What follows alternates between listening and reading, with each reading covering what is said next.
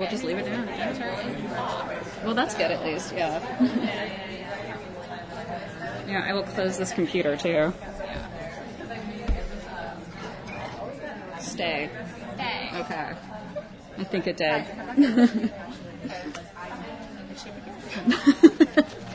It doesn't come down accidentally. I'll just stand up here and make sure that the mic.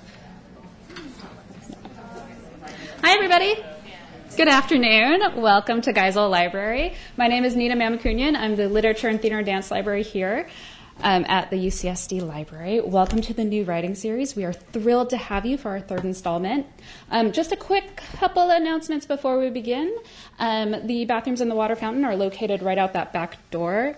If you need them. If you need to leave the reading before the reading is over, we do ask that you use that back door or whichever door is least disruptive to the reading.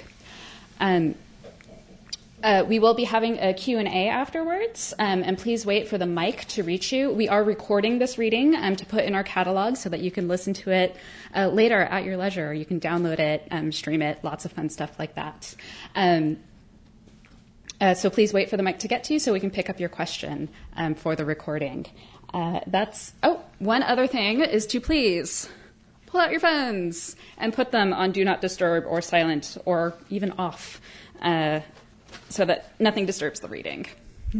Thank you very much. And with that, I'd like to bring up Professor Amelia Glazer.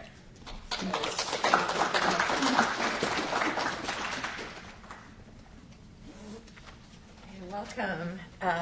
It's really a pleasure to be able to introduce Dr. Dmitry Kusmin to UC San Diego, to welcome him to UC San Diego and to California. Dmitry has just spent the first part of the week giving poetry readings and lectures in Los Angeles at various universities.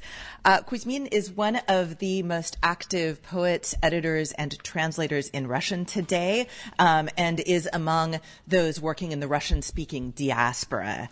He can be credited as a translator and editor with bringing a large number of contemporary poets into the Russian language. Having left Russia for Latvia in 2014, he founded Literature Without Borders in Ozolniki. I actually had the good fortune to visit his small corner of paradise in the Baltics last summer.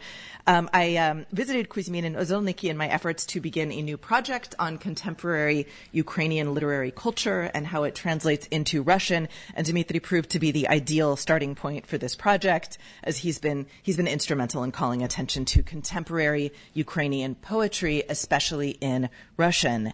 In addition to his many accomplishments and talents, Dmitry is an extremely generous colleague.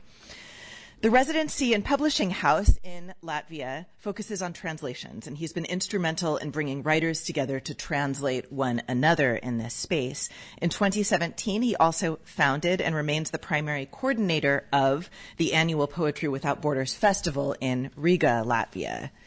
Dmitry Kusmin was born in Moscow into a family of literary figures. He is the son of a literary critic and the grandson of the beloved literary translator Nora Gal.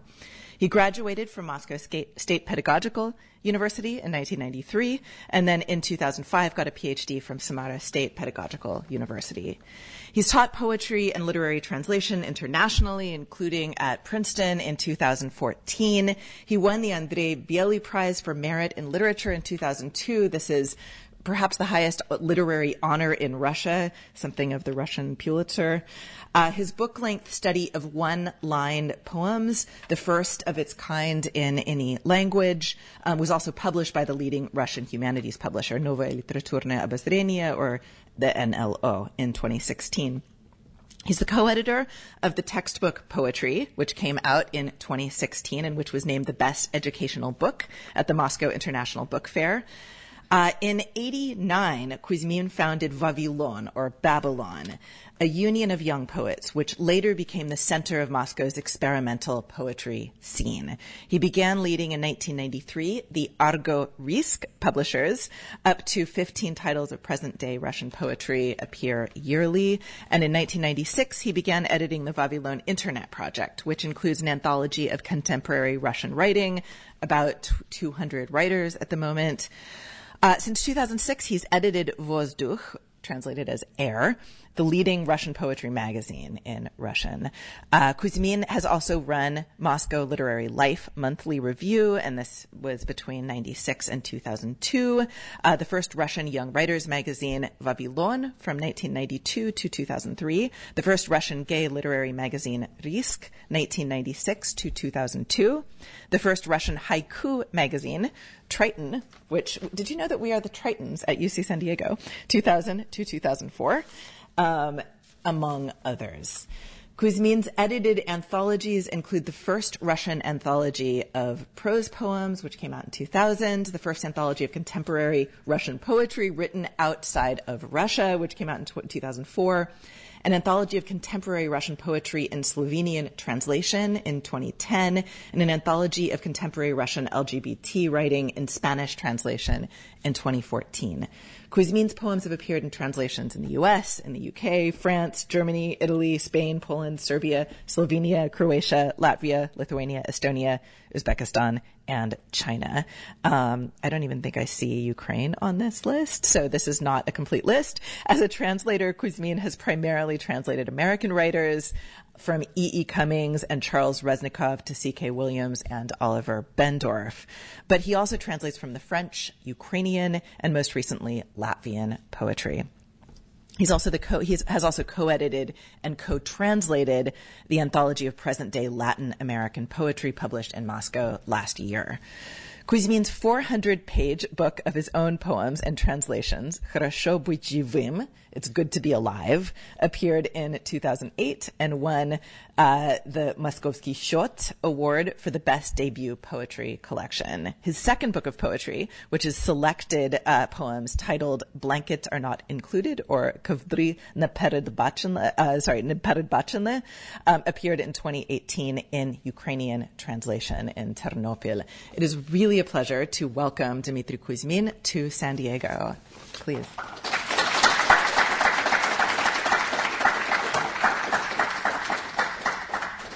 Thank you very much. Which one is working, by the way? This or that? Or any? I think they all... This one? Yes. Okay.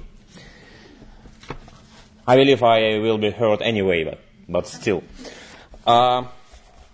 Thanks a lot.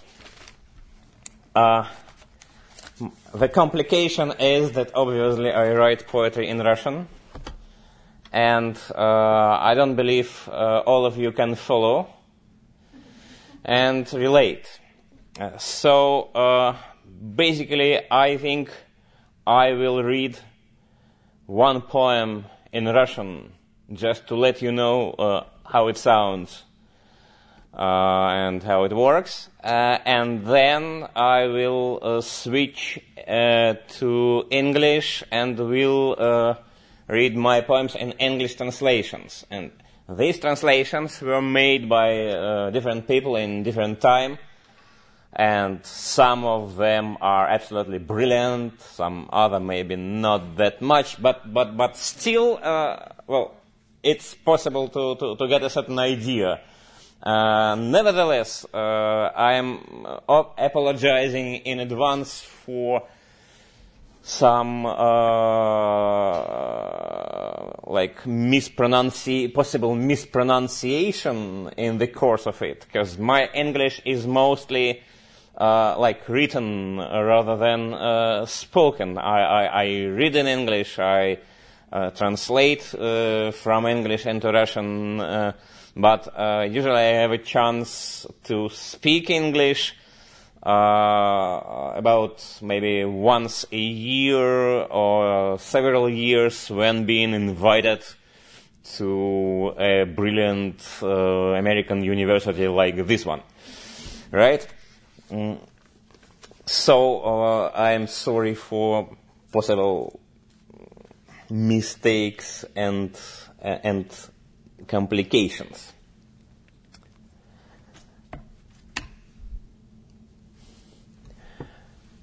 Два мальчика и девочка с первого курса журфака под впечатлением от мечтателей Бертолуччи пробегают, взявшись за руки анфиладу сквозных дворов с редкими аполитичными граффити.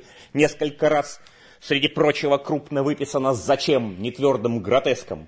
Попадают на итальянскую, влетают в подъезд с лепниной, заранее присмотренной, со сломанным домофоном. Мальчики начинают целоваться, расстегивая друг другу джинсы. Девочка пролетом ниже стоит на стреме у ростового немытого окна с видом на русский музей. Невнимательно листает номер городского глянца с первой публикации одного из мальчиков в разделе «Клубное кино». В твоем авторском экземпляре прямо поперек заметки расписался красным маркером режиссер одного из фильмов, изловленный полгода спустя на Выборгском фестивале. На той же полке ты держишь фотографии мамы в юности и распечатанные из интернета тексты Portishead «Got to try a little harder, it could be sweet». Двух мальчиков и девочку вспугнула старуха с верхней площадки. Они скачут через 2 ступеньки, забывая подобрать отставленную одним бутылку шампанского и сброшенный другим серый плащ в тон городу. По темнеющим улицам, сомкнув ряды, движутся подержанные машины, стреляет глушитель, мусорник горит на углу. Девочка пристает к прохожим на остановке, спрашивает время, сигарету, жвачку. Мальчики вспоминают, что надо застегнуть джинсы, отворачиваются к стене с газетным стендом. В часе пик. Заголовок. Петербург. В ожидании Нордоста. That's how it sounds in Russian. Usually, when I read in Russian, in Russia or in any other country of the predominantly Russian audience.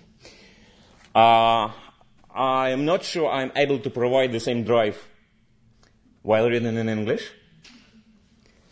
So make a certain excuse about it.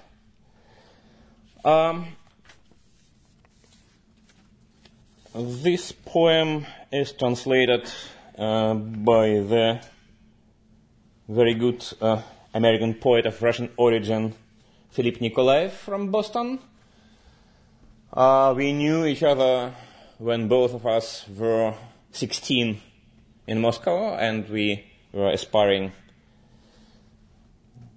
more or less aspiring Russian young poets, very young ones. And then he happened to become American poet instead, which is, well, not that bad destiny as well. He edits a yearly poetry magazine, Fulcrum, in Boston, which is rather good, though a bit too conservative for me. For decay. A certain 27-year-old poet in a state of drunkenness called a certain 38-year-old poet familiarly by his pet name of Mitya. Then, a 23-year-old female poet retorted from dripping sarcasm that if a certain 54-year-old poet were present, he'd no doubt be addressing him as Sergei. A certain 17-year-old poet who happened to be present stared at her in admiration. And the 38-year-old poet suddenly recalled a passage from a memoir essay by a certain 62-year-old poet about a certain 70-year-old poet who had died 25 years previously. Shortly before his death, he had asked the author of the memoir to be on a first-name basis with him, to drop the reverent patronymic and to use the familiar form of you. But the memoirist couldn't at the time bring himself to do so, a fact he regrets more and more sorely each passing year. On reading that essay, the 38-year-old poet made an effort in his correspondence to address the 62-year-old poet by his first and last name, dropping the patronymic. but using the formal form of you, because the 62-year-old poet had never explicitly invited familiarity, though signing his letters with the diminutive Grisha. Following this exchange, the 23-year-old female poet went to roam the night train with the 17-year-old poet. The 27-year-old poet passed out, and the 38-year-old poet wrote this poem and pondered candidates for the dedicatee, settling finally on the 17-year-old poet, because he wished more than anything else to be with him, or to be him, which incidentally is the same thing, and also because the two of them turned out to have identical initials.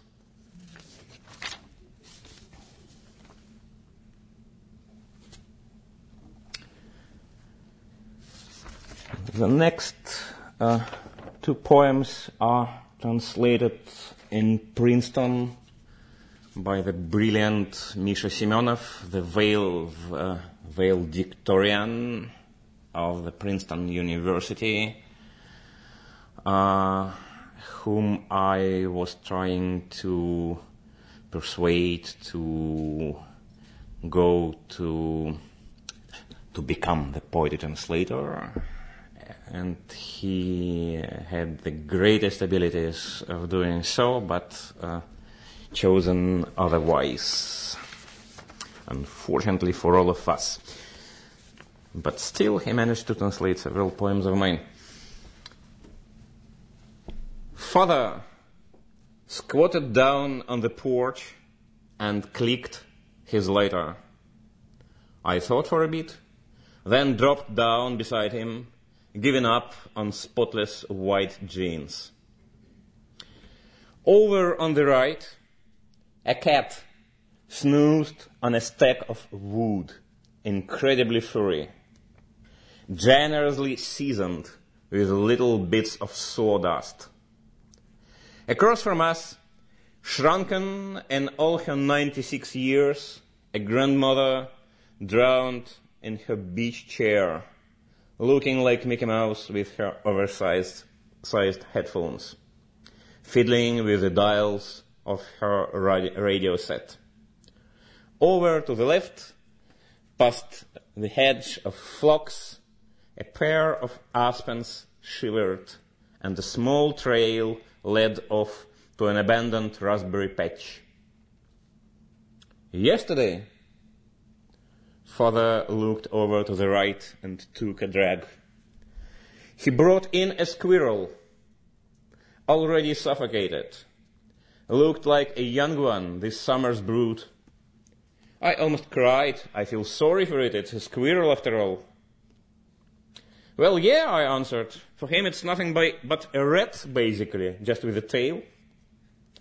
And I suddenly had this sharp feeling that this episode wasn't part of my life, that this was some American movie from the middle of the 60s, say, a Hemingway story, in the early morning on the lake, sitting in the stern of the boat with his father rowing. Nick felt quite sure that he would never die. But no.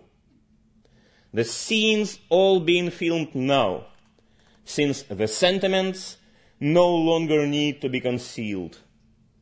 And it seems I even know the contents of the previous installment.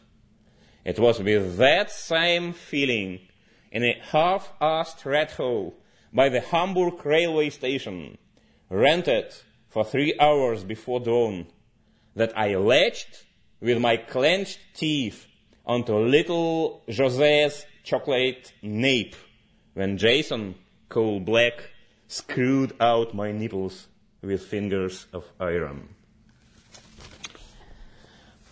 There is a problem here, intercultural problem, because you Americans has nothing about squirrels, like no compassion no empathy at all.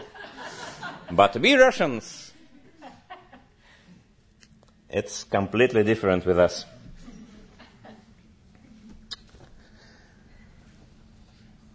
Sunny morning, Vasya, clad in heel-length terry towel. From the windowsill, the mandarin bush stretches out its branches to him. The house across the street dawns orange before his eyes. A pack of crab sticks and coffee without sugar for breakfast. Sugar isn't to the true macho's taste.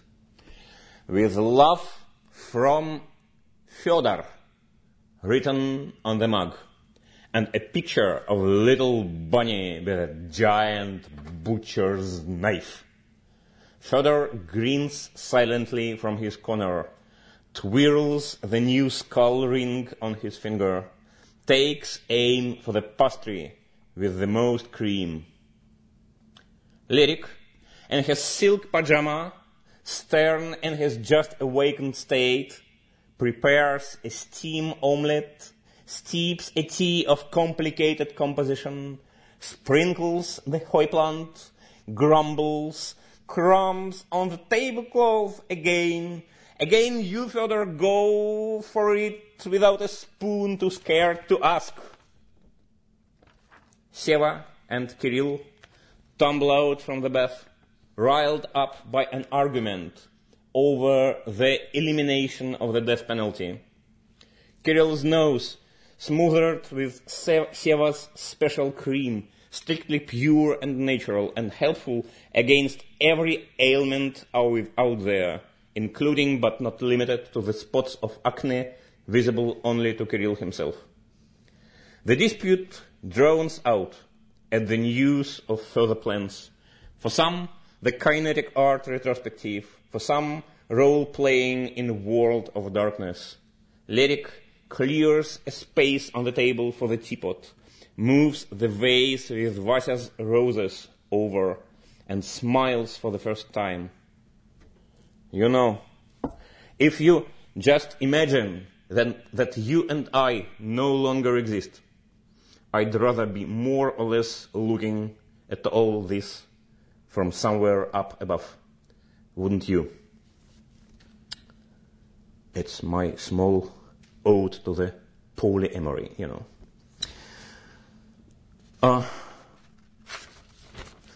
This part of reading, the first half, these are, I would say, pre-war poems written before 2014.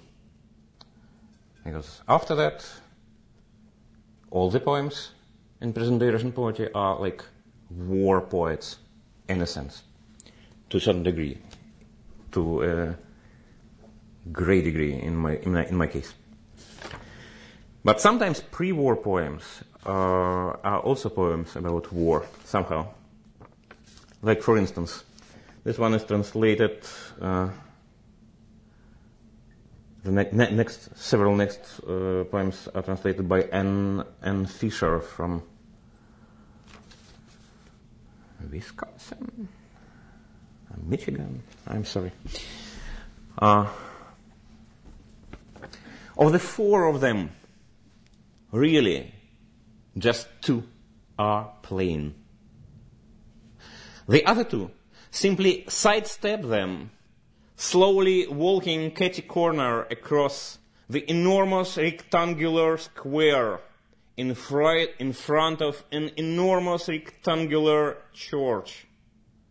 But the first ones keep on running in circles, gathering, heaping handfuls of fresh, sifting snow, taking aim at each other, and especially often at the third one, a little older, in a long coat, not a jacket, the stubble barely apparent on his jaws, letting the snowy powder that wasn't put to use, after all, sift back down to earth and gathering up new handfuls as they sleep, catching their balance in capricious poses to match the strange sculptures along the lateral facade, shouting with excitement to each other in Lithuanian. The third simply smiling and ducking his head. Finally, the fourth one's fed up with it. He shoots like a bullet up a couple dozen steps to a bell tower standing off by itself, taking the violin case off his back on the run, leans it against the wall so it doesn't get in the way, scoops a dollop of snow off the balustrade, packs a snowball, and lands it right between the shoulder blades of the smallest, the one in the navy blue parka. The third laughs, appeased, and says in accented Russian, "Got him."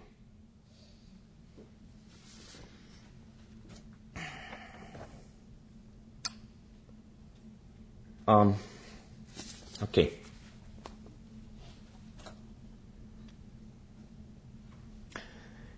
You can imagine that I'm just retelling you some movie.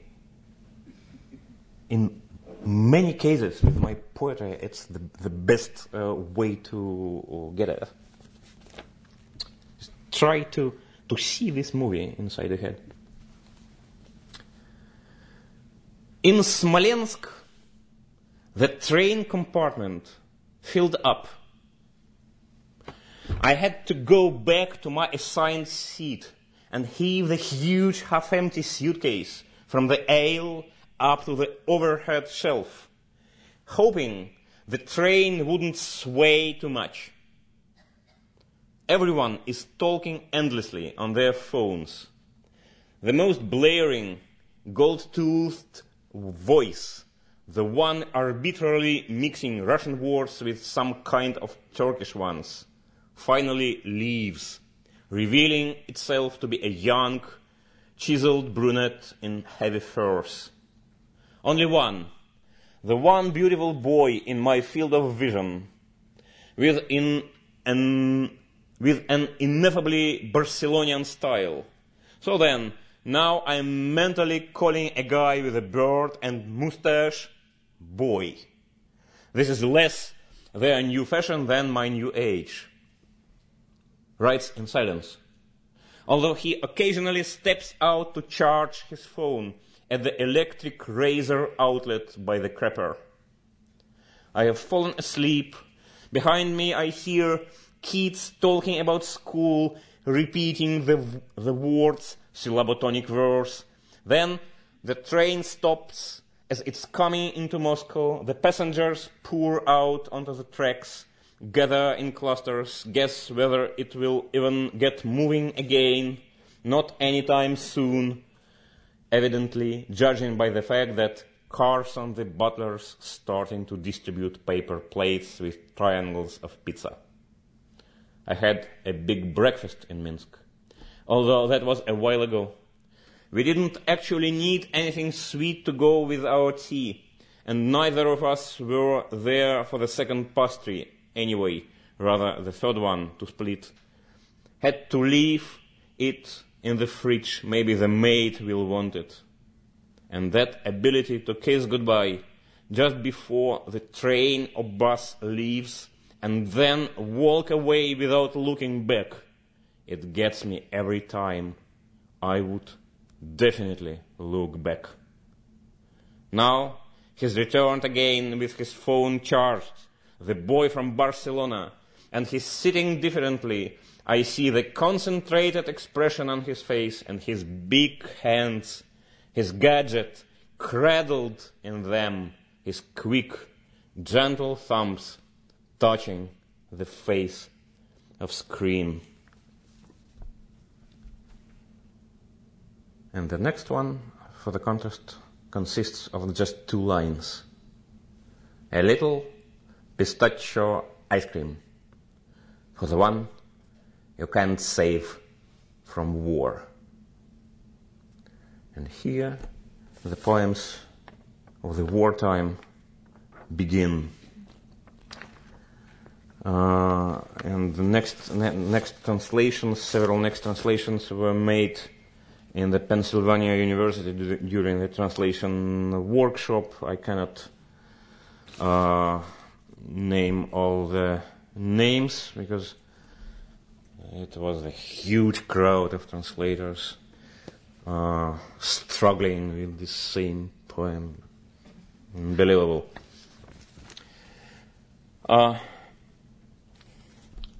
The next poem demands two additional notes. Everybody knows what the numbers 14 and 88 mean.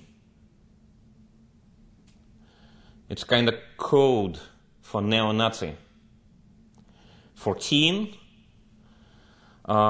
stands for 14 words. 14 words is kind of slogan of world neo-Nazis. The slogan consists of 14 words. You can Google it and know what 14 words these are. And 88 is also neo-Nazi number. It stands for double H, Heil Hitler. And also there is a girl named Zazie mentioned. This is the girl from the great novel by the French writer Raymond Queneau, Zazie dans le métro, Zazie in the underground. And this novel is filmed by the greatest French film director Louis Malle about half a century ago. Recent data from a sociological survey: 88% of the population of my country are fascist. I'm reading this fucked-up news in a subway cattle car. True, they don't survey minors, but it's hopeless with parents, teachers, and fellow travelers like this. 88, clever number. Now you don't have to hide behind the 14's back. Of course, this is only on average, I think. In my country's parliament, it's up to probably 100%, while at yesterday's poetry reading, maybe no more than 0. But it's unlikely that people stink worse at October Revolution Station than they do at Komsomol Station, for chance has brought them together there. I think there are about 100 people in the car, but you can't guess who are the remaining 12. Could it be that mulatto in a white t-shirt with black Russian letters? Treat others just like you want them to treat you? I can only imagine the kind of experience behind that. Or that boy in his early 20s with the violet hair, he's got to be one. That'll get him a beating in a bad neighborhood. And that one, same age with the red-green tattoo on his shin. Well, maybe not. He's too ripped. That old man further down, with 3-day stubble and military ribbons, who is reading Komsomol Pravda? Absolutely not. That other one, with a neat little bird and the New Gazette? Who knows, it's not guaranteed. The elderly lady, without makeup, with a flimsy pamphlet in her hands. You can't tell if it's recipes. There's a chance, but if it's prayers, no way. Hard to see further into the depth of the car. But someone could, of course, be masked, with nothing about their clothes, their hair, or their manners to give them away. This is a useful skill.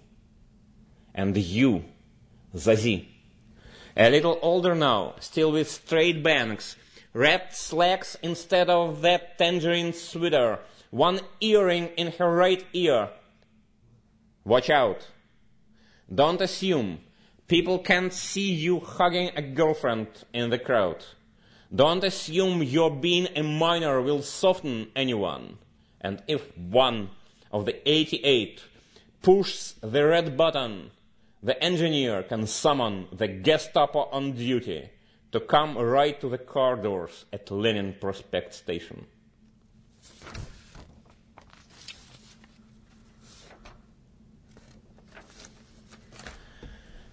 So, then he says to me, I'm a messenger now. You'll never guess what they have me deliver. Butterflies. Like for parties. You know, so they fly around.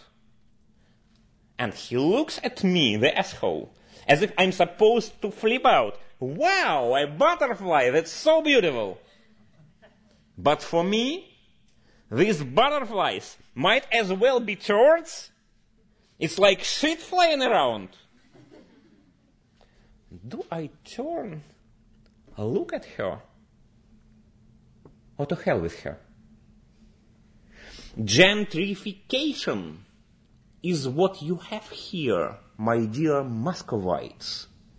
The bars and pubs, the red brick, they tempt you with craft beer, good old England, no more no less, for fancy college kids on their way back from class, and patrons from a theater whose director has been cast into jail.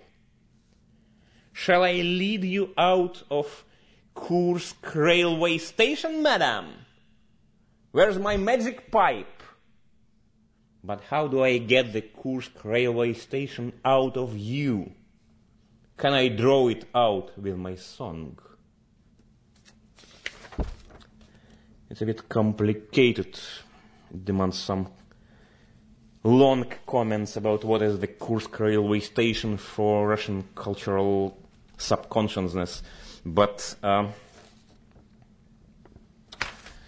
it's maybe the most powerful impression of present-day Russian capital, Moscow city. It goes so well. It looks so like moving, running on. So gentrificated. And people enjoy their craft beer. And 88% of inhabitants don't remember there is a war going on. Kevin, don't put your hand on his knee. He lied when he said he was 21. He doesn't love you, doesn't want it, or even wants to try it. It's just cool when a star singles you out. When a star gets drunk just like us, gets flustered and sweaty just like us, moves in tentative just like us, demeans himself just like us, goes to take a piss like us, right on cue. And now his American beauty will take off, remembering how this scene can end in a pool of blood and brains. Kevin, tell him, this isn't Hollywood. Here you can even believe a bad actor. It's your call.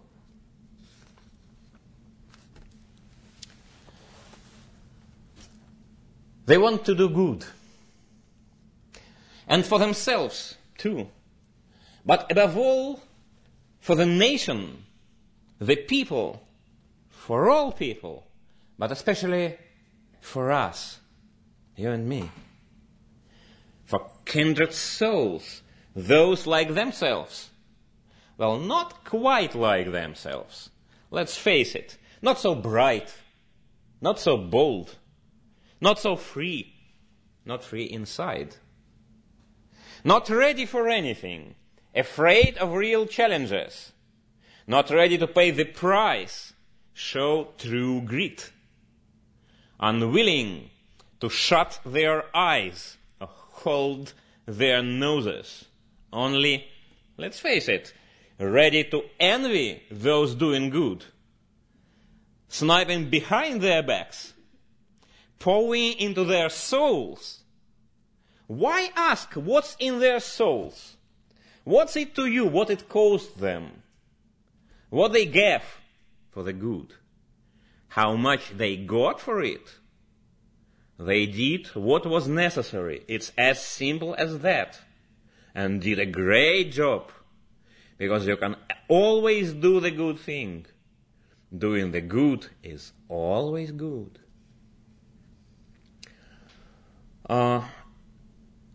It's even maybe not so easy to explain to a foreign audience why this poem is so political.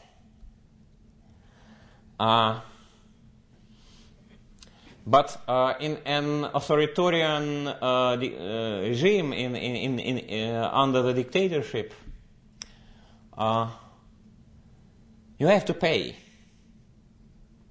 for any attempt of doing things.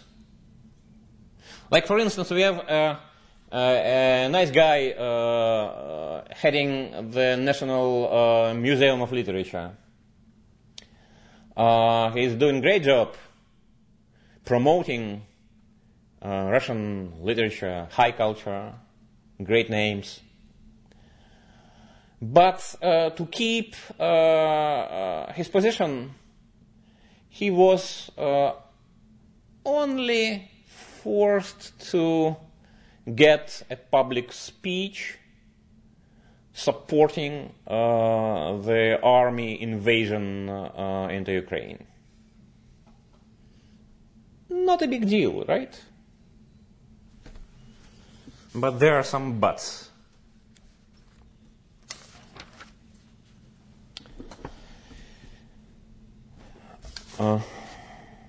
Okay.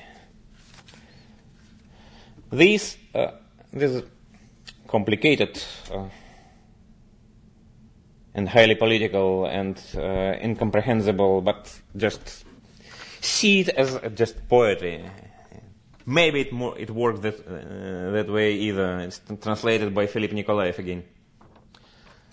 It's about our president, by the way.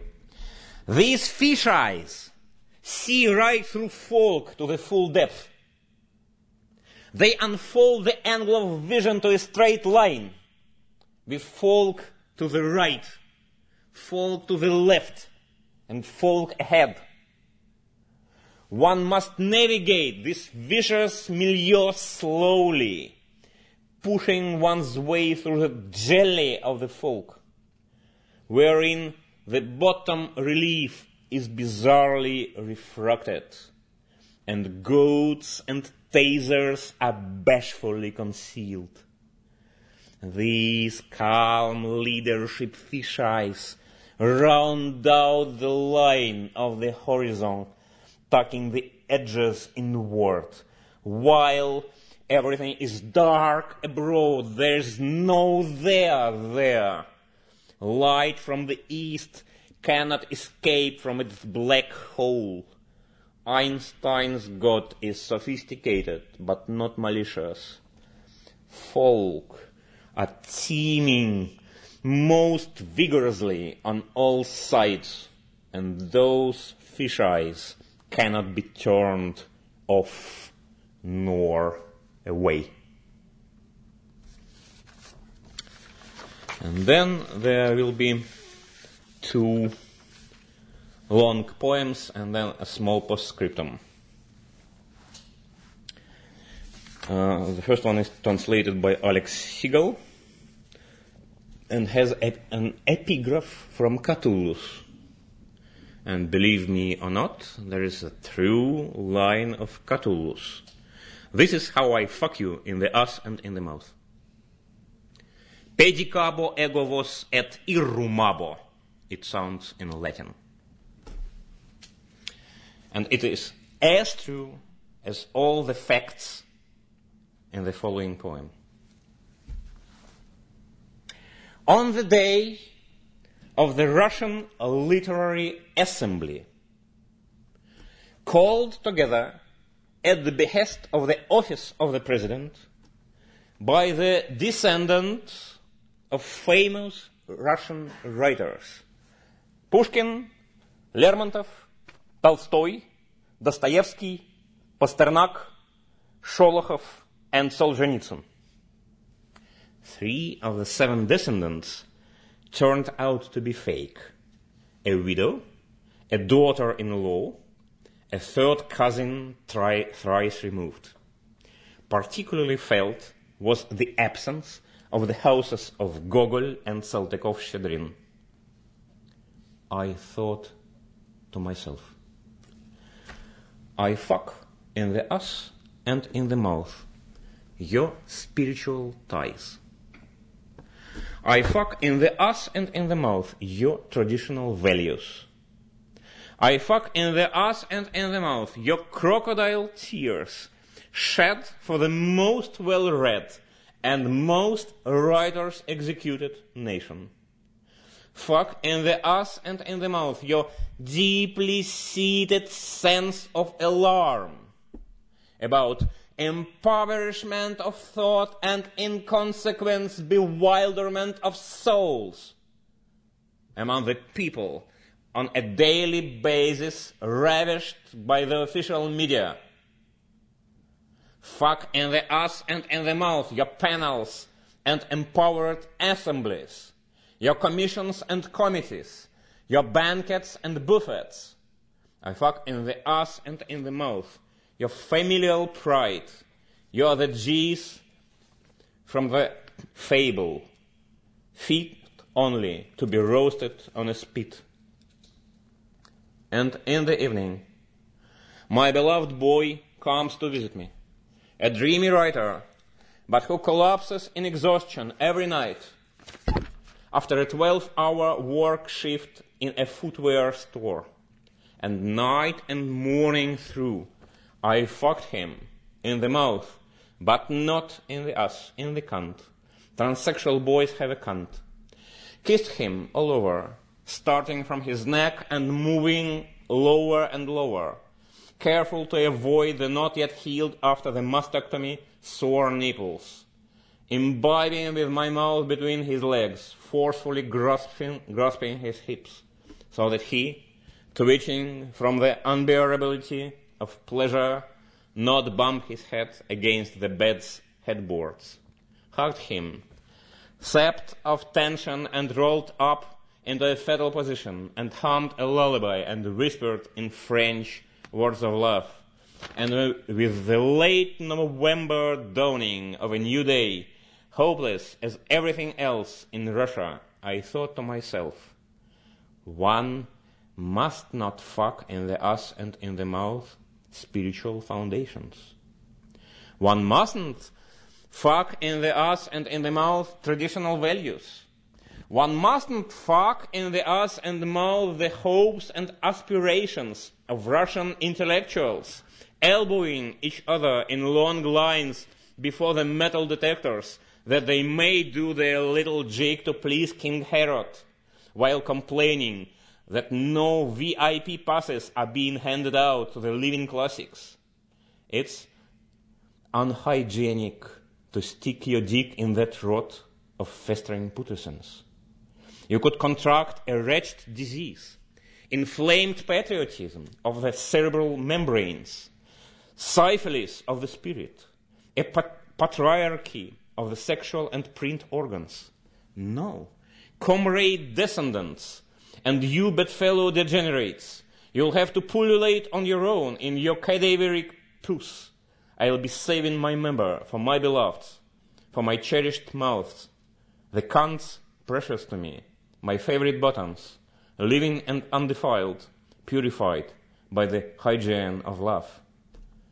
I bring to the attention of the investigative authorities of the Russian Federation and of the other institutions of establishmentalized lawlessness functioning on the territory of my squalid nation. The present text is not liable under Statute 6.21 of the Russian Federation Legal Code regarding administrative violations of rights, even though it specifically cites appealing to non-traditional sexual relations, because it is not intended for dissemination among minors. Anyone underage who inadvertently acquires it must immediately discard the real materials and banish any thoughts. An exemplary minor dependent of the Russian Federation, a future exemplar of a citizen of the Russian Federation, a future model writer of the Russian Federation, future model descendant of a literary figure, must be occupied only with the mouthpieces of authority, that they may listen to decrees, and the anuses of authority, that they be gainfully engaged swilling them, and the cantrip with which the Russian Federation will swiftly be awash in, a subject of the Russian Federation mustn't pay attention to at all. This almost final poem is titled as distinct from the previous ones, and the title says, "As a declaration of one's ideological and political identification." It consists of three parts. We may say it's 3 episodes of the same short movie. I would say all the 3 are the versions of Orpheus myth, of somebody trying to get out of the underground. Translated by Yulia Idlis. In a pedestrian subway, which was reduced to ashes, God knows how many years ago, by an explosion supposedly organized by Chechen terrorists, a girl rushes up to me with an artificial smile, dressed in a red, light-reflecting uniform, the kind that road workers wear, and asks me for kind of Gallup poll, "Is Russia a great country?" A woman whom a short-term lover of mine knew worked in a cheap bijouterie stall in this subway. Once we were walking here with him, and he stopped to chat with her about the new trinkets laying out for sale, methods of dieting, mom's health. I didn't remember her face, nor her name. Sasha had left me, put up weight, got married, and I'd want to know if she had survived the explosion. Second, in the tunnel, in Sadovoye Ring, where at the very beginning of the present epoch, a Jewish boy who wrote bad verse got drowned under the tank tracks. My companion, a golden girl of glossy magazines, sitting on the back seat of a Volga cab stinking of cheap tobacco, tells me that Barbie manufacturers, who have been guarding family values for 40 years, have at last to launch a new collection, openly erotic by the looks. After reading her short prose, which appears occasionally in the internet, once or twice I had the wish to give up all I was doing and instead to meet my beloved one, with a hot supper every evening after work, because he is going to die one day. The right-wing press considers her, together with 2 or 3 poets, our mutual friends, the ones who corrupt the advanced youth with the contagion of liberalism. The owners of a youth cafe, it's a third part, belonging to a fashionable chain, have recently got fucked up with money so that they had to open a new spot without finishing the design work. Many customers think it was the designer's intention. There is nearly no cell connection there, and I have to dart out of the basement to the entrance now and then to check if the babe has sent a text message. I don't drink beer, so I'm not very comfortable there. But I've sat opposite the stairs and observe 2 girls and a guy with dreads running out occasionally in the same way. If you fall out of love with me, my red boy, I won't die. I mean, I will, but not from this, and not at once. For the time being, however, I am just one of those who have the reason to get from the underground under the low sky of the approaching winter. And after that, I guess we shall present one more poem of mine, one of the most recent ones, as far as its English translation was made literally this day at the translation seminar of Emilia Glazer. So we have the translator here. And we are kindly asking her to present the translation, and I will read it in Russian after that. Okay? Thank you for the invite and for reading. Thanks, Amelia, for the assignment and for inviting Dmitry. Thanks. Okay. August 17th, 1924, Bat sur Mer, or compactness, separation axiom. After rewriting the first page of the proof, lemmas about closed sets inside a normal space, he climbs out from behind his enormous oak table, throws off his clothes, remaining only in his trunks, splashes of the Atlantic flying in through the window. In the little house, there's just one room, 2 beds, 2 disjoint sets kept separate by neighborhoods. It's windier today, so maybe it's not worth it.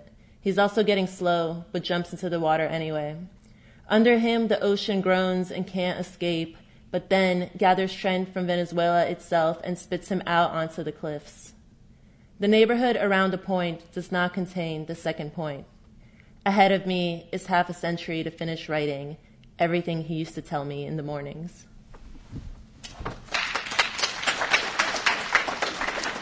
Thank you very much.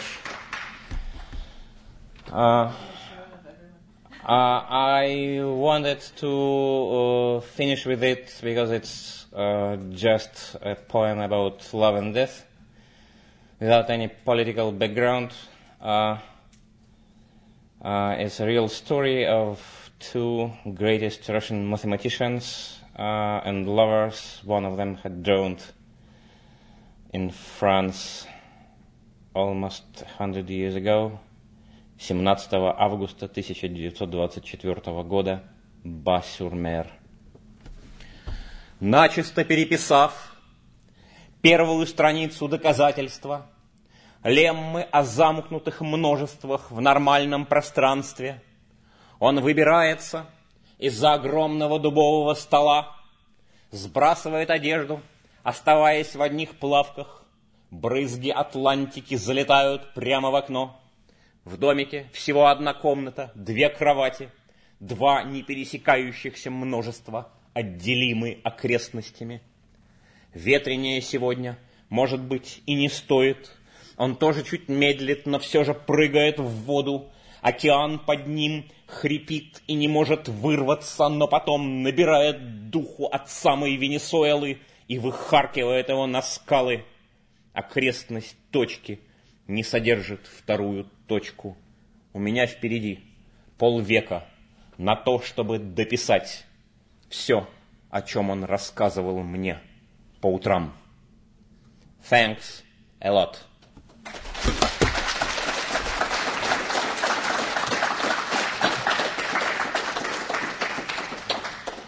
If by chance any one of you is interested in asking something, either about my poems or, which is maybe much more reasonable, about Russian poetry in general and Russian LGBT poetry in particular, or anything else at all, you are warmly welcome.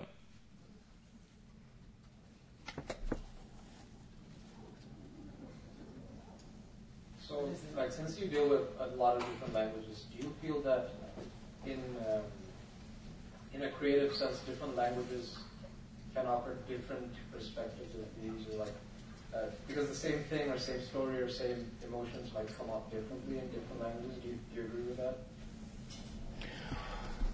Obviously, we owed to Sapir and Worf a lot with their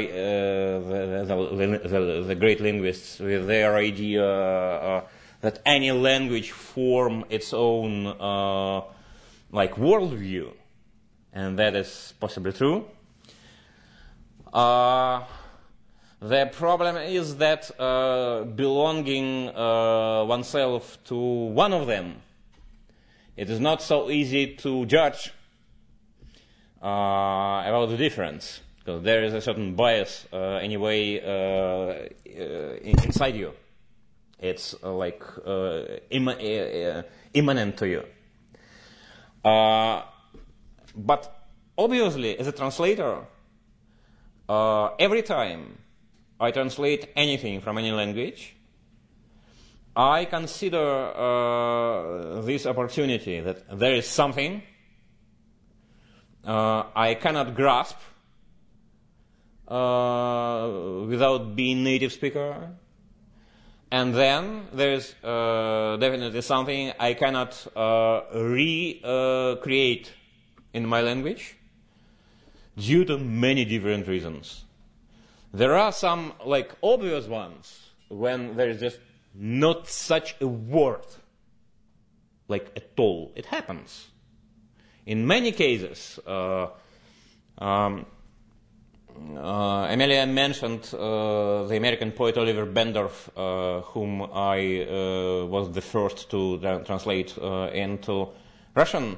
This is a transgender poet. So sometimes, not in all the poems, but sometimes, he uses the words invented, created by the American transgender community, because they need these words. But Russian transgender community haven't managed yet to create these words for these things. So I cannot translate these poems into Russian at all until Russian transgender community would decide how it is going to name this and that. It's a very simple and superficial example, but rather powerful nevertheless, because that is something that translator just cannot do, because it's not his or her task to decide how to name this and that. And yes, there are many things of this kind, but in most cases, these problems are solvable somehow. And the key to their solution, as for me, is the following. We are not in most cases, we are not translating a poet, especially a poet. Maybe it's not so true towards the prose, but we are not translating a poet into our language just to inform our readership that there is such a poet somewhere in Russia whose name is Dmitry Kusmin. Because why audience should care? There is not a single reason for American readers to care. Unless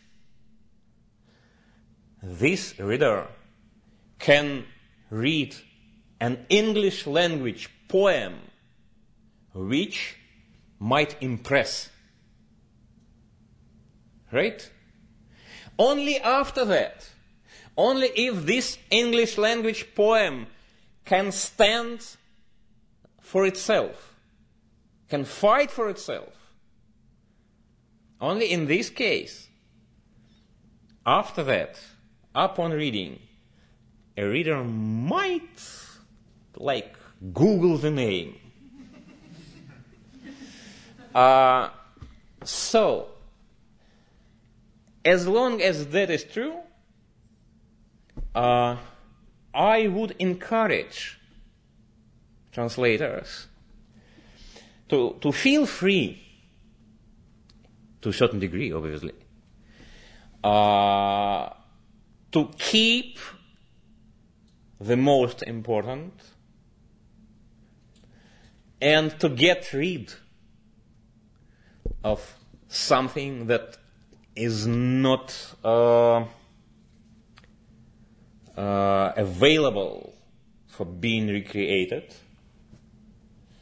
Because first of all, our obligation is to create the poem that is worth reading, both for translators and poets. Thank you.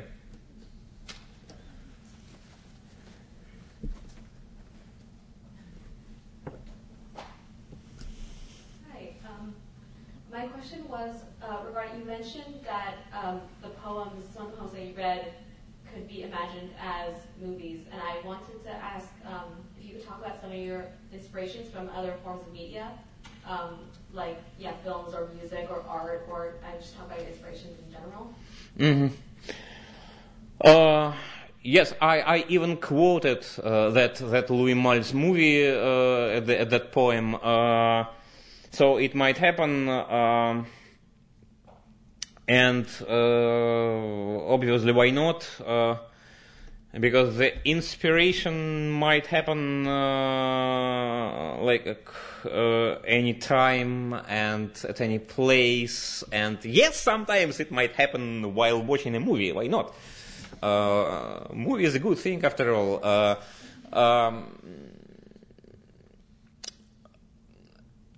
And there is nothing to be afraid about it, because, in the previous time, there was a common knowledge that it is not good for a writer to write from other people's writing. You don't have to do it because it's second-rate things. You have to write from life. That is not reasonable. Because other writers' writing is a part of life as well. And in a sense, all of us write upon other writers' writing. Nothing wrong about it. But besides that, obviously, this is a problem of dialogue between different media and between different kinds of art.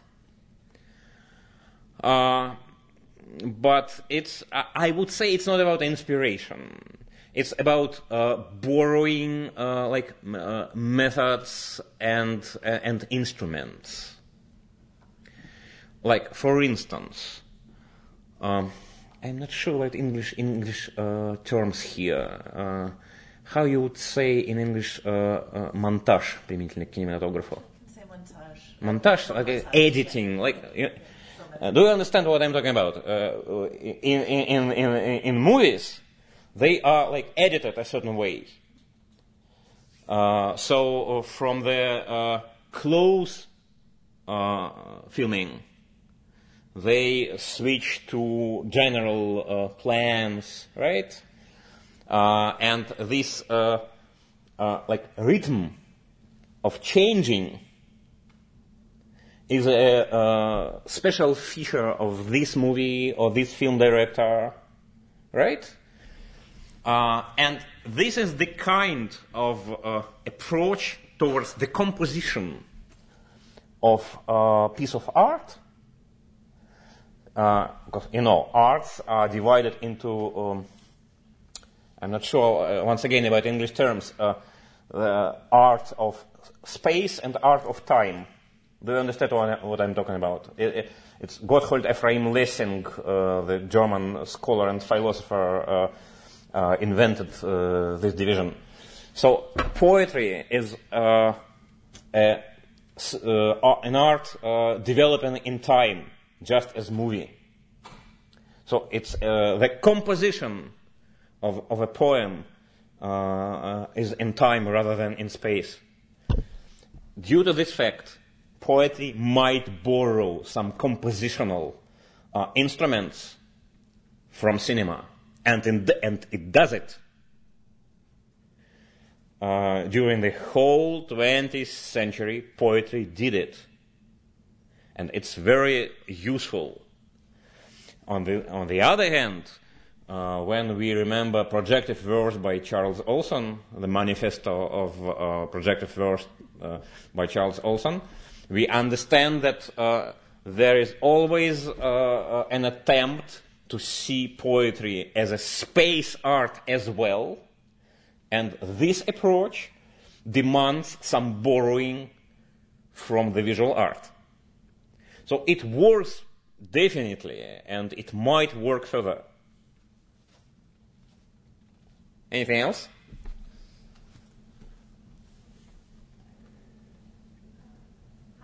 What drew you to write about the story or the poem on the two Russian mathematicians? I haven't got it. Oh, the Russian mathematicians. What drew you to write about them? Yeah. Like why? Yeah. See, we gay people need examples. You Americans yet had a lot. Public figures. It's a bit sad that most of them are pop singers, but still,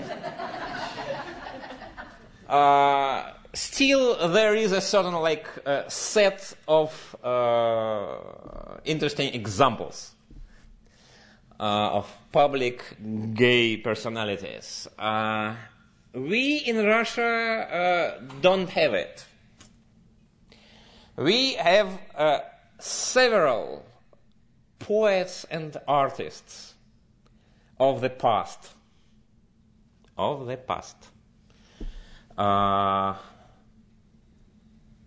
Like a handful, and that is all. And even today, when it seems not so big deal, I would say. As distinct from Iran or Saudi Arabia, in Russia you wouldn't suffer so much upon coming out. But nobody does it. I mean public figures. Not teenagers in social networks. Teenagers are quite ready. Unfortunately, maybe it's too early for them. But you know. And at the same time, obviously, we have our Russian gay history. It's just hidden yet, but it exists. Those two mathematicians are absolutely real. They have names. They belong to the founders of topology. The one who had drawn, his name was Pavel Urysohn, and the one who survived, his name was Pavel Alexandrov. They're very well-known Russian scientists. Everybody knows that they were traveling together. Everybody knows that that story took place. Nobody never admitted that they were lovers. Though it's absolutely obvious. It's absolutely evident. Especially due to the fact that after Urysohn died, Alexandrov lived about almost 60 years of his further life, together with another even greatest Russian mathematician, Andrei Kolmogorov. They lived together for the whole their lives. And still it is kind of not a topic for discussion. So, on the one hand, I feel like obligation to write about it. And on the other hand, it's just like a really striking story for me. It's not just like life and death. All the literature is about life and death. Not a big deal. But it's also the story about talent and possibilities and the price. You are so clever, you are so talented, but you also want to be a good swimmer. That's probably too much. And so on, you know? So there are many reasons to meditate about this story. Oh, anything else? One more question. Hi, so I have a specific question about, so if your community is still deciding on the terms for LGBT plus people, do you have any ideas about going about presenting them in media, especially because I think as the community is building those terms, currently those terms are created by people in privilege. So I do not feel comfortable using them, but at the same time, I still need some keywords to kind of bring people to my media. And I was wondering if you have any suggestions or ideas for that.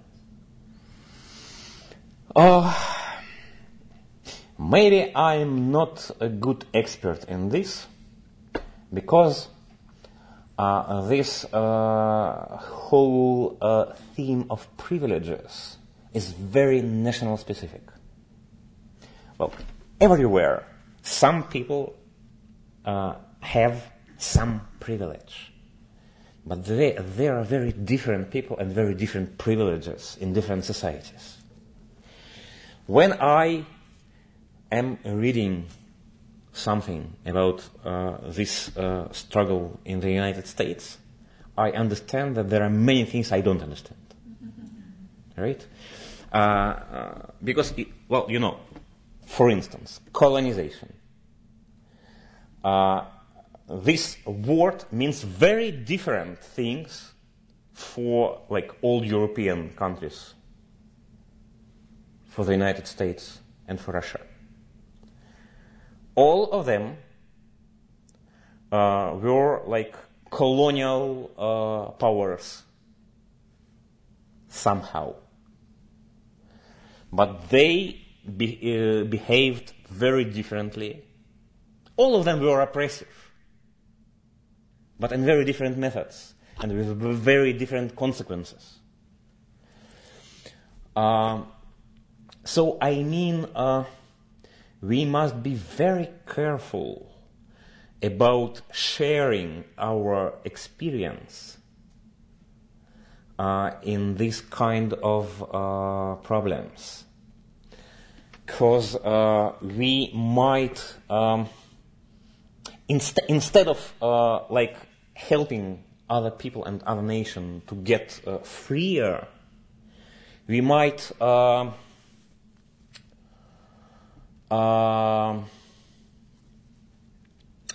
play like a new kind of colonial game with them, kind of providing them with our experiences and our approaches, which might be not so good for them. I experienced it myself when in early 90s the leaders of American gay rights movement visited Russia, and some of them were absolutely legendary, like Harry Hay. He was very old at that moment, but still active, and he was one of the founder of gay rights movement in the United States back then in 50s. I saw him lecturing in Moscow. But what he was talking about was absolutely unusable outside of the United States of America. Although he was a great man, and we all deserve, he deserves a lot of honor and you know. So I'm not sure what is the most right way here. In some cases, obviously, we can try to provide underrepresented groups and underrepresented voices with a certain help, with a certain proposals, including some wording, right? But it might not work so good for poetry, because when you write article, if you don't pretend you belong to the community, you don't belong, in fact. If you admit that you are reviewing their situation from the outside, it might be not bad to use or even invent some words, right? But you cannot expect them to acquire these words and use them as if these are their words. They might do so, but you never know. And when you read poetry, and when you translate poetry written by somebody belonging, in this case, you have no right to talk, to speak from their point of view if you don't know how they might do it. It will be fake. But writing articles, writing essays, writing slogans for the demonstration, maybe something is possible. Thank you for your attention.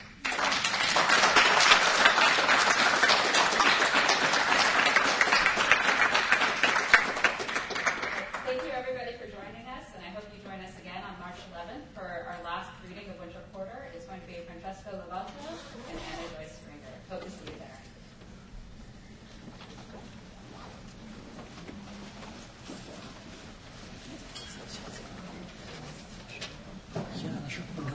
когда вообще грызут. С ничего, а вот побеседовать с устройством Вселенной, это я прям всегда. Да.